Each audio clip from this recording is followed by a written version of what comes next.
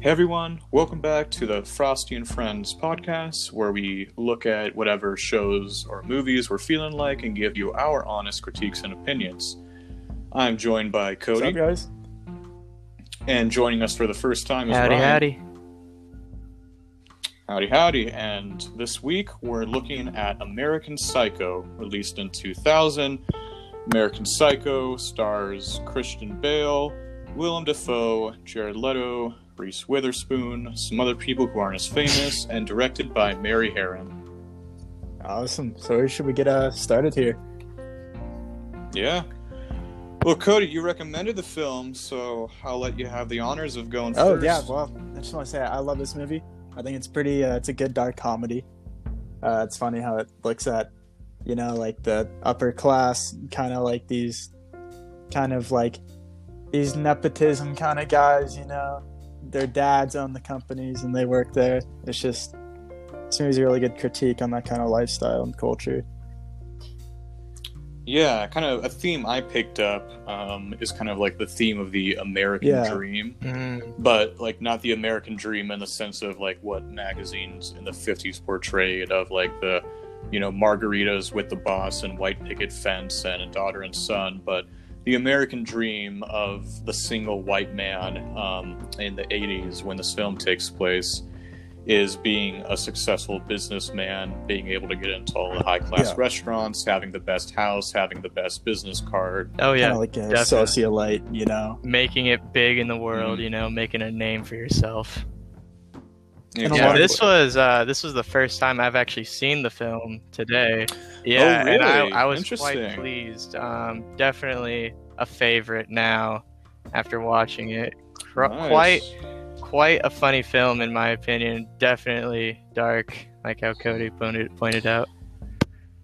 It's so interesting that both of, like, Cody, you called it a dark comedy, and Ryan, you said it was funny. I definitely think it has humoristic, or I don't know if that's a word, but, elements to it that have humor. But, I've never looked at it as a comedy. Yeah.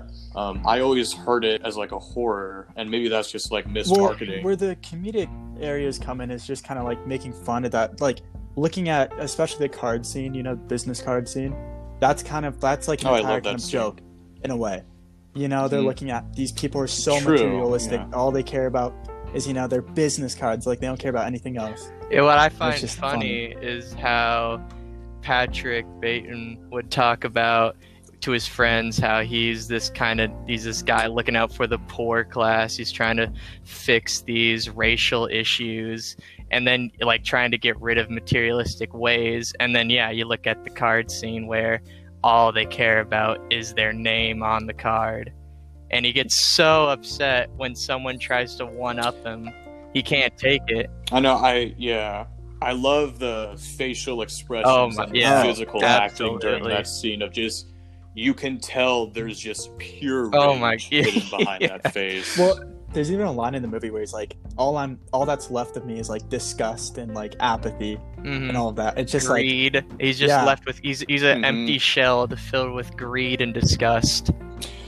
Yeah, no, there are a couple lines in the film where he goes into detail saying, like, I may appear human, I have skin, I have fingernails, but I am just like a well of a lack of emotion. Yeah. And brilliant performance by Christian Bale too. Oh my gosh, outstanding! Absolutely loved it. I'm a little iffy, honestly, and that's kind of going to be a reoccurring theme for me for this film. It's definitely a good film. It's just, and this was my second time seeing it, and I feel like I need to see it again. Yeah. I feel like I didn't quite. I feel like I didn't quite get everything. Like, I didn't. Like, usually I'm really good at picking up on themes and symbolisms like the first time, and I feel like I got a lot of that. But I watched it, and I definitely felt like this is a good film, but I wasn't getting this like incredibly satirical take.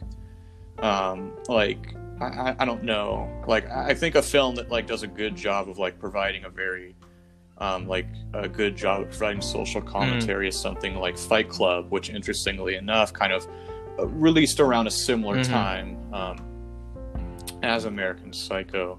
And when I compare the two films, I think kind of like Fight Club is a stronger film, and I think it does a better job of portraying its messages and themes. That was like the anti-consumerist, like, oh god, yeah, go against definitely the system in a way. Yeah. Mm-hmm. I think what's interesting about the subtlety in this film is when he's at a good scene to point out is when he's at the nightclub and he's talking to the model, and she says, "What do you do?"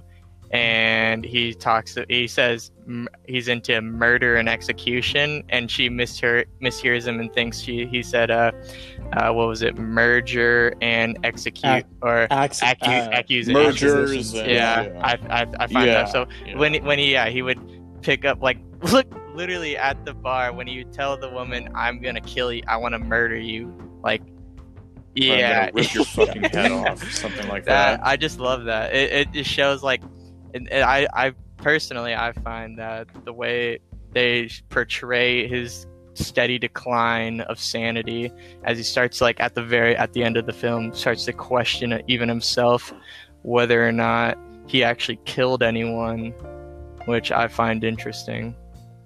Yeah, right. And then in turn, it asks the viewer to question what you've just seen, which, like, definitely leads to this film. Like I already said it, but it kind of enlists the idea of I need to rewatch the film. Definitely. Because it makes you ask what is real and what is simply the imagination of a confused man. Of a haunted guy too. I mean, he's haunted by himself. Yes. And yeah, there's so many, like, things you can pick up on this movie, or pick up on, in this movie. I mean, you just have, like, Patrick Bateman, all the little things that he does, and, like, you have things in the background going on, and, like, just what Ryan said earlier. There's a lot of subtlety in the movie they can pick up. Yeah, I'll never be able to look at a person doing a face mask ever again the same way. I love too how asinine he would get over, like, his music choice, and how he would literally be shooting, like, pretty much a porno of women eating each other out. Yet he's going into such detail and description about how much he enjoys this kind of music. It's funny. Right, yeah. He'll be watching, like you said, two girls going at it. And then he's giving you, like, this incredibly detailed and deep monologue on this, like, one song in Huey Lewis and the News album. Yeah, right? And also, I think a good part in that, too, is, like, when he's, like, with them, he's looking in the mirror at himself, and he's flexing. He's staring at himself. He's so self-absorbed and narcissistic. It's like... he's the perfect man. He sees himself as perfection at that point. Like, if you're trying to attain the ideal man, he's the kind of guy you want to be. And so when people aren't acting like him, like how I forget his name, but the homosexual man in the bathroom scene, when he gets his card change and he's trying to match his colleagues, Bateman, he can't handle the fact that someone lower than him is trying to rise up to his standard. Yeah. And I think it kind of, like, ties back into that theme of, like, almost like the new American dream of what it is. And it's more about self-success. And yeah, I think, Ryan, you put it in a really good way, that idea that you are above everyone else. And you look at kind of all, like, the apartments that these guys have. They're in these huge buildings that tower over everywhere else. And they're constantly putting themselves in positions of power because that's where they're comfortable. There's a scene there too where Patrick Bateman walks into Paul Allen's apartment and he's like, "Oh my god, it looks nicer than mine. It's more expensive." I love that. Right. It's like, he just killed the guy. He's cleaning up after the murder, and the first thing that comes to his mind is, this guy's got a nicer place than me. And going off, Sean, what you were saying about putting themselves above and, like, putting themselves into a position of power, especially shines during the alleyway scene, when he's talking to the homeless man. He says, "Why don't you just get a job? Why don't you just, like, smell like shit?" And then just murders him just out of pure disgust. Well, it's such like, if you look at kind of like, I mean, that's what a privileged person can do. They don't have to work for their position. Definitely. They don't have to work for what they have. So yeah, that's, I mean, you're going to see that a lot. Like, I'm sure you saw that back in 2000 when this came out, but you're going to see that now, even in 2021. Like, people in power will look at people without power and say, why don't you lift yourself up? As if it's that easy. Yeah, he got in because his dad owned the firm that he worked at. Exactly. Right. His own. So yeah, he had a gateway right up to the top business already. So. Yeah, so it's like a major critique on that kind of, that culture and just those kind of people, you know, it's upper class, wealthy. Born with a silver spoon, however that saying goes. And it also looks at how they're not perfect. They're, even with all of that, like all their money and, their high status, Patrick Bateman himself is like haunted and ruined and disgusted with himself by the end of the movie. Not earlier on, but...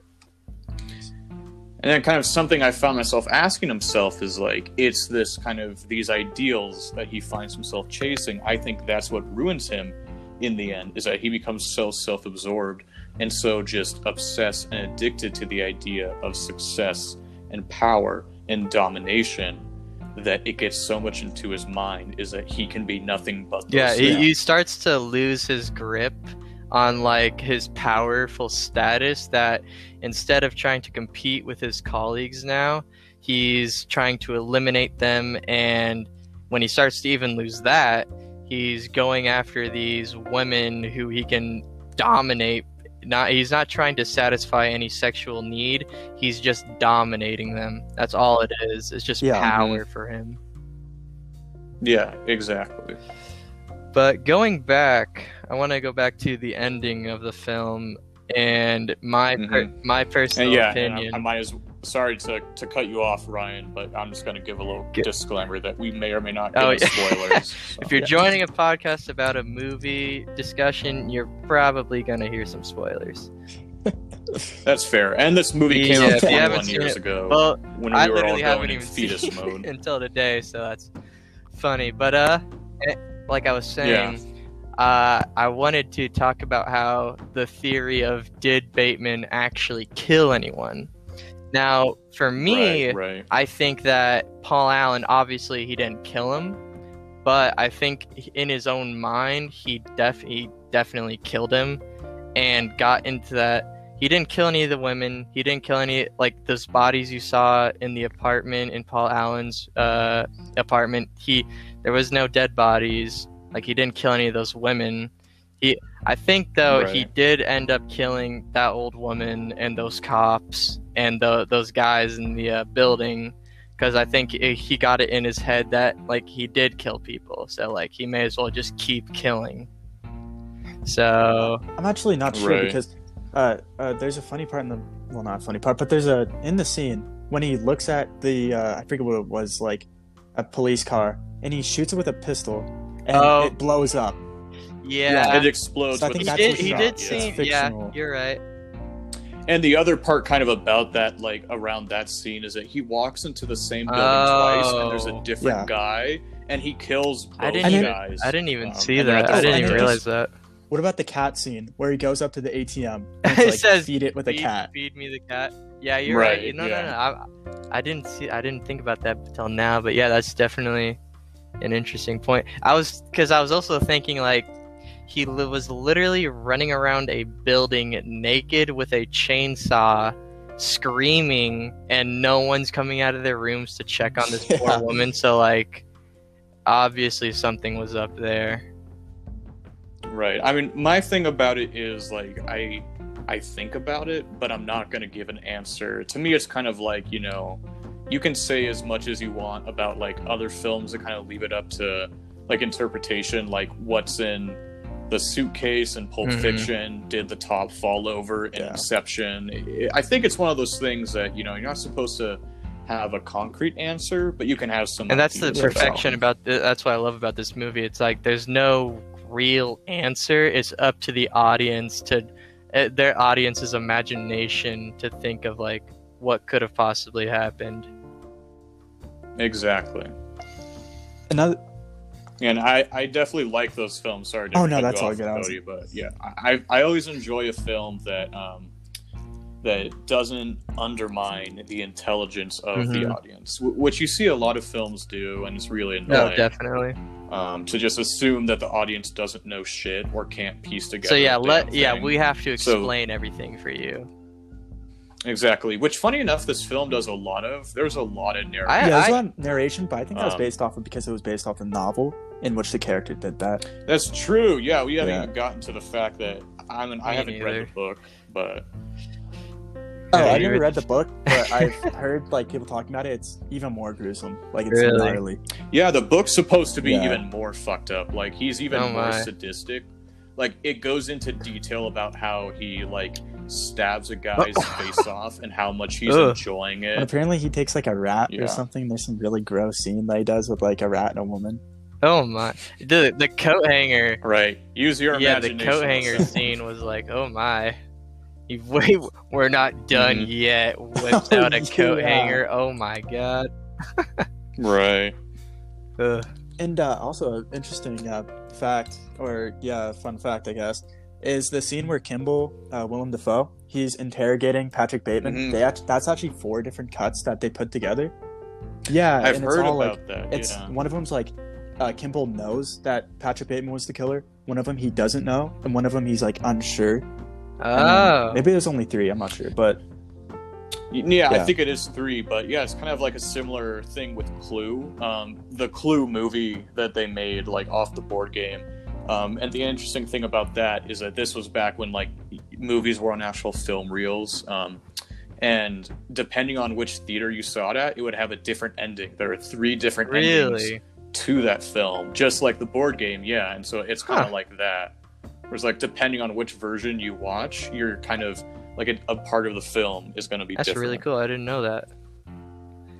Yeah, I especially like how in some scenes, like up close on Willem Dafoe's face, he looks so certain that he knows that Patrick Bateman killed Paul Allen, but it's just it's Patrick like losing his psyche, like seeing things, like just examining something and going overboard with it, when in reality it's just not the case. Right, and this might be like a bit of a stretch, but like maybe the detective wasn't even there. You rarely see him interact with any other characters. It could have just been like part of his like subconsciously he knew it was wrong, and so that part of his mind that he manifested the idea that he literally murdered Paul Allen and all these other people, so what's not to say he didn't do the same with others. So what I'm confused about is like did Kimball interact with the secretary at all? He did a little. That makes me wonder maybe he was real, but maybe you could also argue that the entire situation, even the interaction with his secretary, was like thought up in his own mind. But true. Yeah, that is an interesting point. Like that he did have interactions with. It was only Patrick Bateman and his secretary. So. Well, the other thing too is that Kimball like does stuff that normally like a detective wouldn't when you're just questioning someone, like the bit where he goes out to lunch with Bateman. Speaking of which, it's interesting that Willem Dafoe would point out that I forget his name's Kimberly, Willem Dafoe's character. I think it's Kimball, but I'm not 100% sure. Kimball sounds it's funny enough that Kimball points out that Patrick Bateman was actually at a like dinner party with all these like executives the night Paul Allen disappeared. Yeah. So yeah, it's just interesting. Yeah, his name's Kimball. And there's also a funny scene when they're eating at the restaurant. I've seen it in a YouTube comment. It's like you can see Patrick Bateman watching Kimball eating his steak and he pours salt on it. And then so Patrick Bateman does the same thing to his steak, even though, he has like this look of disgust. Really? So you can see him like copying other people. That's like perfect, like, I don't know, sociopath. Oh, no, that is really interesting. Mimicking other people's actions. Yeah.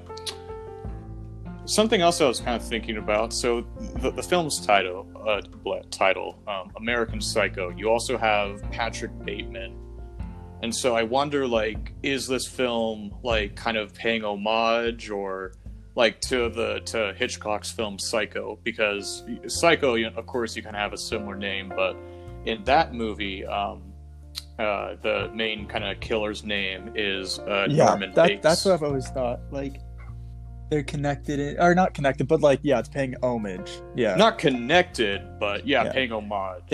Wow, yeah. Well, because that was one of the first ever kind of slasher films.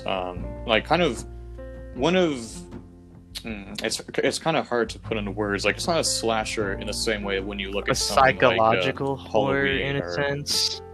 It's kind of more psychological, but that's most likely because of Hitchcock's directing style.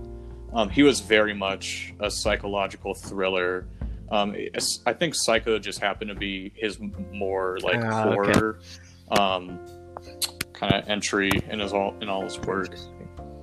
And I'm just kind of like, for usually when you have something or like a film that is a satire on a genre, like take Cabin in the Woods for an example, like it pays homage to what it's like a satire of. Interesting. Yeah.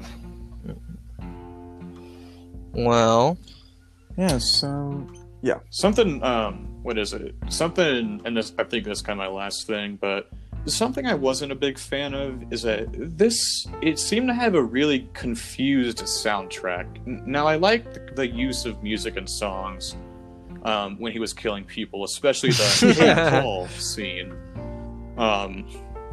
That was great, but outside of that, it plays, like, the soundtrack plays a lot. I feel like there's always either a song playing or you have narration and inner monologue from Patrick Bateman. Yeah, it's funny how, like, right after the first kind of like big scene where you're kind of questioning Bateman's psyche, like immediately after, it's like this fun, catchy tune that he's listening to, and it's like walking on sunshine. It's that kind of theme throughout the entire movie of like this uplifting, like very happy Mirage. In a sense, songs that he continues to listen to.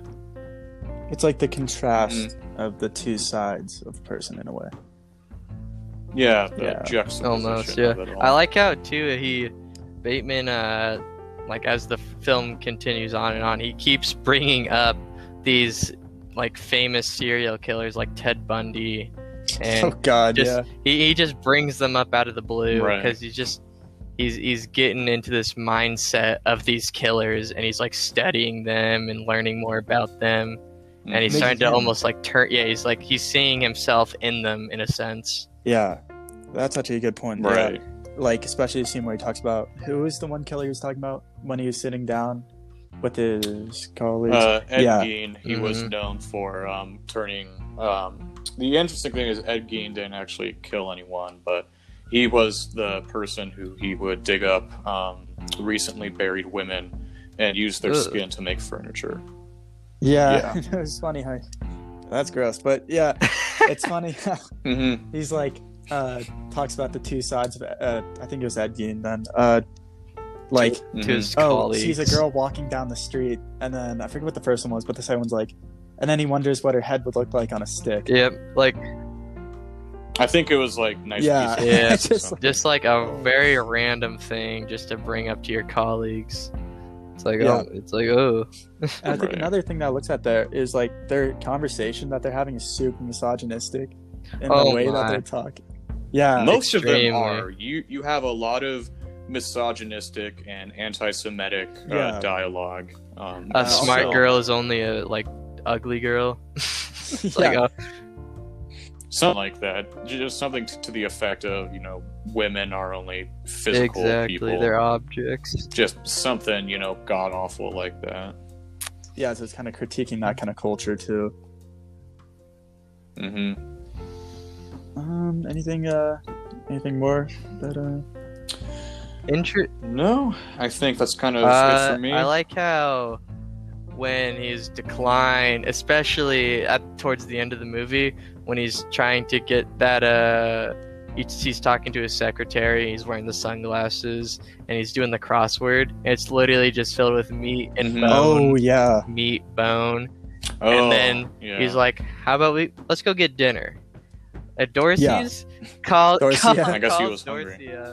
And I loved he's trying to get a reservation. The guy's like, "Yeah, no, we're booked." And he's like, 2 at 9, perfect. Thursday, of course. Yeah. Oh my gosh, very, very funny. Dorsey itself is interesting. They never actually show the restaurant, and it's kind of like this mystical place, like you can never get into.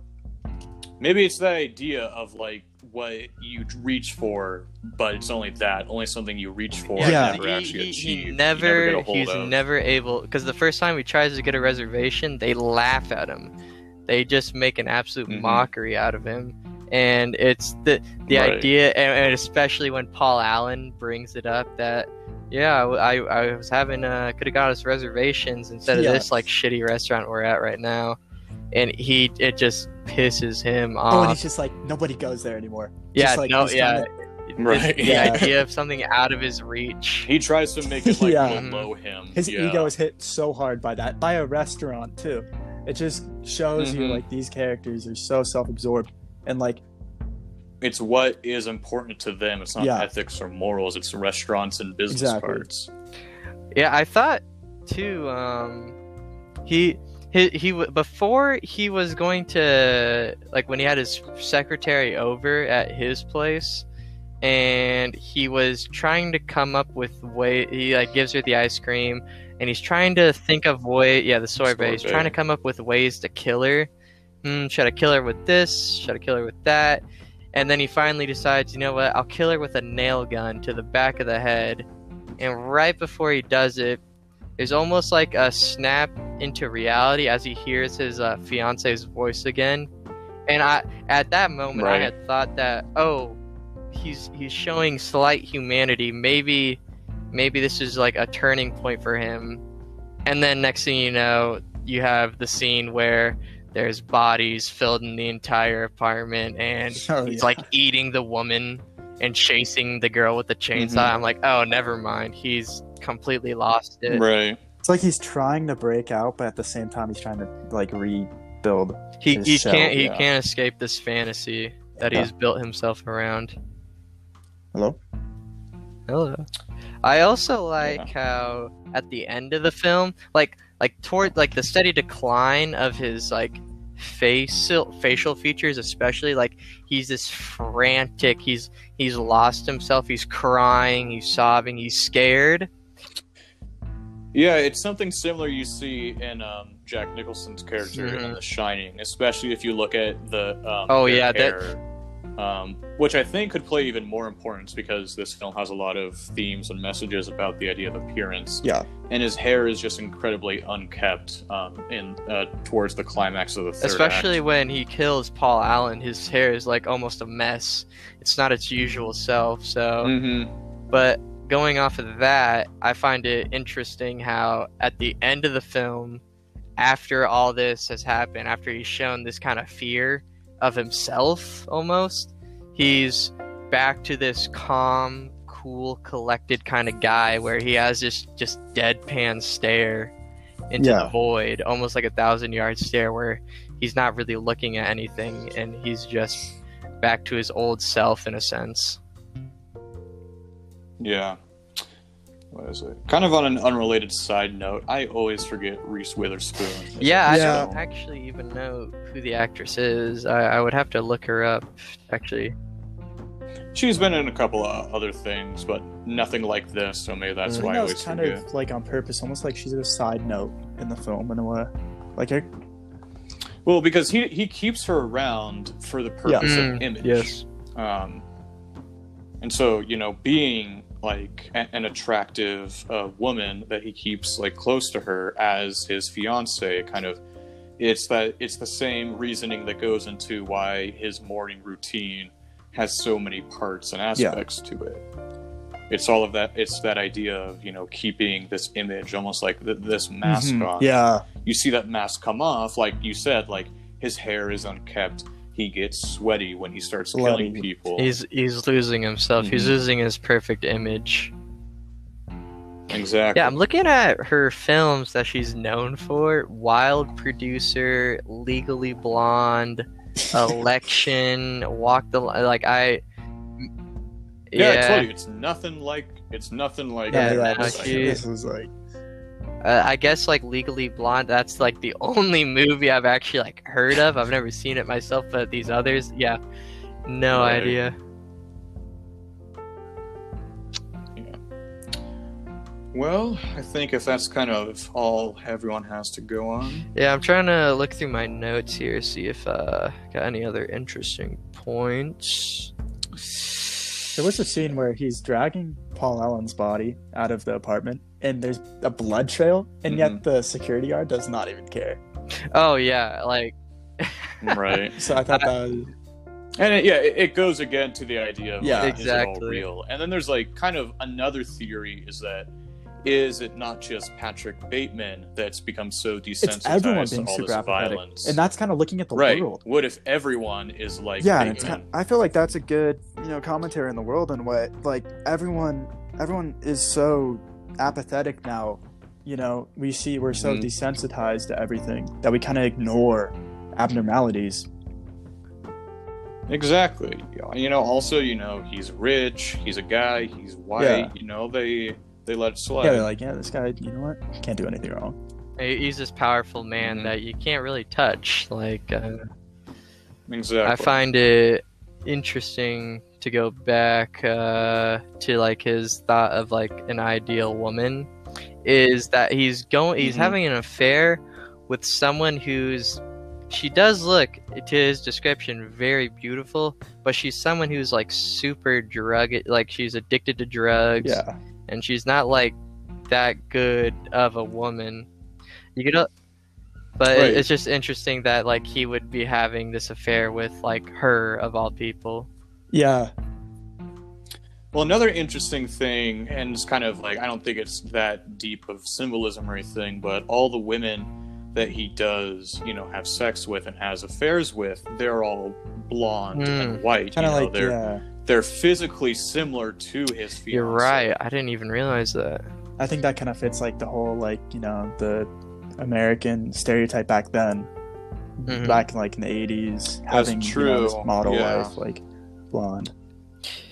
And speaking of women, like especially when like at the beginning of the film, he just tells his press secretary to lose the dress, wear the heels, like don't ever wear that dress again. It's like, oh my god. Yeah, no, you never really see him interact with any women who he doesn't see as a sexual conquest, or who aren't directly below him, like his secretary or someone who works for him. He seemed so upset when he had the girl Christy, and I forget her name, but the other girl, and he's like, ask me what I do. I talk about me. So it's just like he doesn't really care. He just wants to talk about himself. Oh no, of course. Yeah, and it goes into what Cody has brought up, that he's just like so self-absorbed that he's collapsed within himself. Great points though. This is an awesome discussion. Love this. Yeah, I'm trying to think of another point. I've seen people talk about the fact that, and you can see this in the film, like his secretary is the only person who's ever actually shown any real like interest in him, and he's kind of shocked by that a little bit, especially in the scene in his apartment. He's kind of like, wait. Well, maybe that's kind of why he shows the killer, hesitation, and why he kills him, and not only the hesitation with the nail gun, but the hesitation in how to kill her. Because with the others, he has it all planned out. It's, coat hanger this, chainsaw that. But he doesn't know what to do because it's so unexpected. Yeah. Huh. Interesting. I like that. Yeah. Well, yeah, this is definitely, like, frankly, I don't consider this that great of a film, but there's definitely a lot to go into. There's definitely a lot to talk about, and I do enjoy that aspect. I definitely try to of give it a rewatch. It's not for everyone, of course. This movie, it's pretty like divided. No, definitely. Oh no, I am, completely desensitized to all this stuff. When you watch, all 8 Saw films your sophomore year in high school, nothing phases you. Oh god, that shit gave me nightmares. My friend had an older brother who's in high school, and we're probably in elementary school, and he showed us like Saw. I don't remember which one.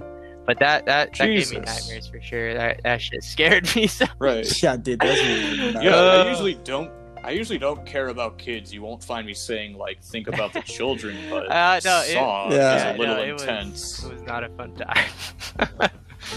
Yeah.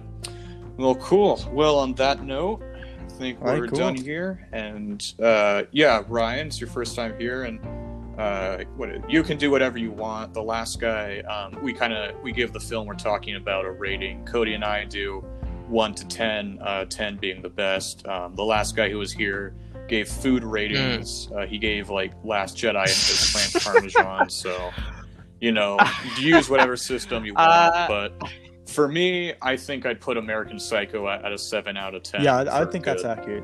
I think the pacing could use some work in this movie, but the pacing, some of the cinematography is a bit iffy too.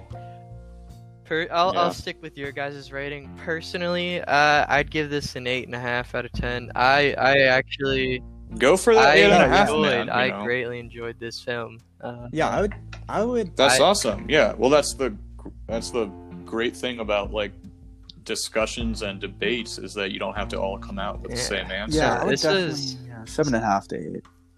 Nice. Well, cool. Well, if we're all done here, I'm going to do my little end disclaimer to our very small audience that hopefully grows within the span of 20 years. Yeah, right? So, whatever you're listening to this on, subscribe if you can. Tell people about it who might be interested, and we'll see you next time. Everyone say bye. See ya. See you guys.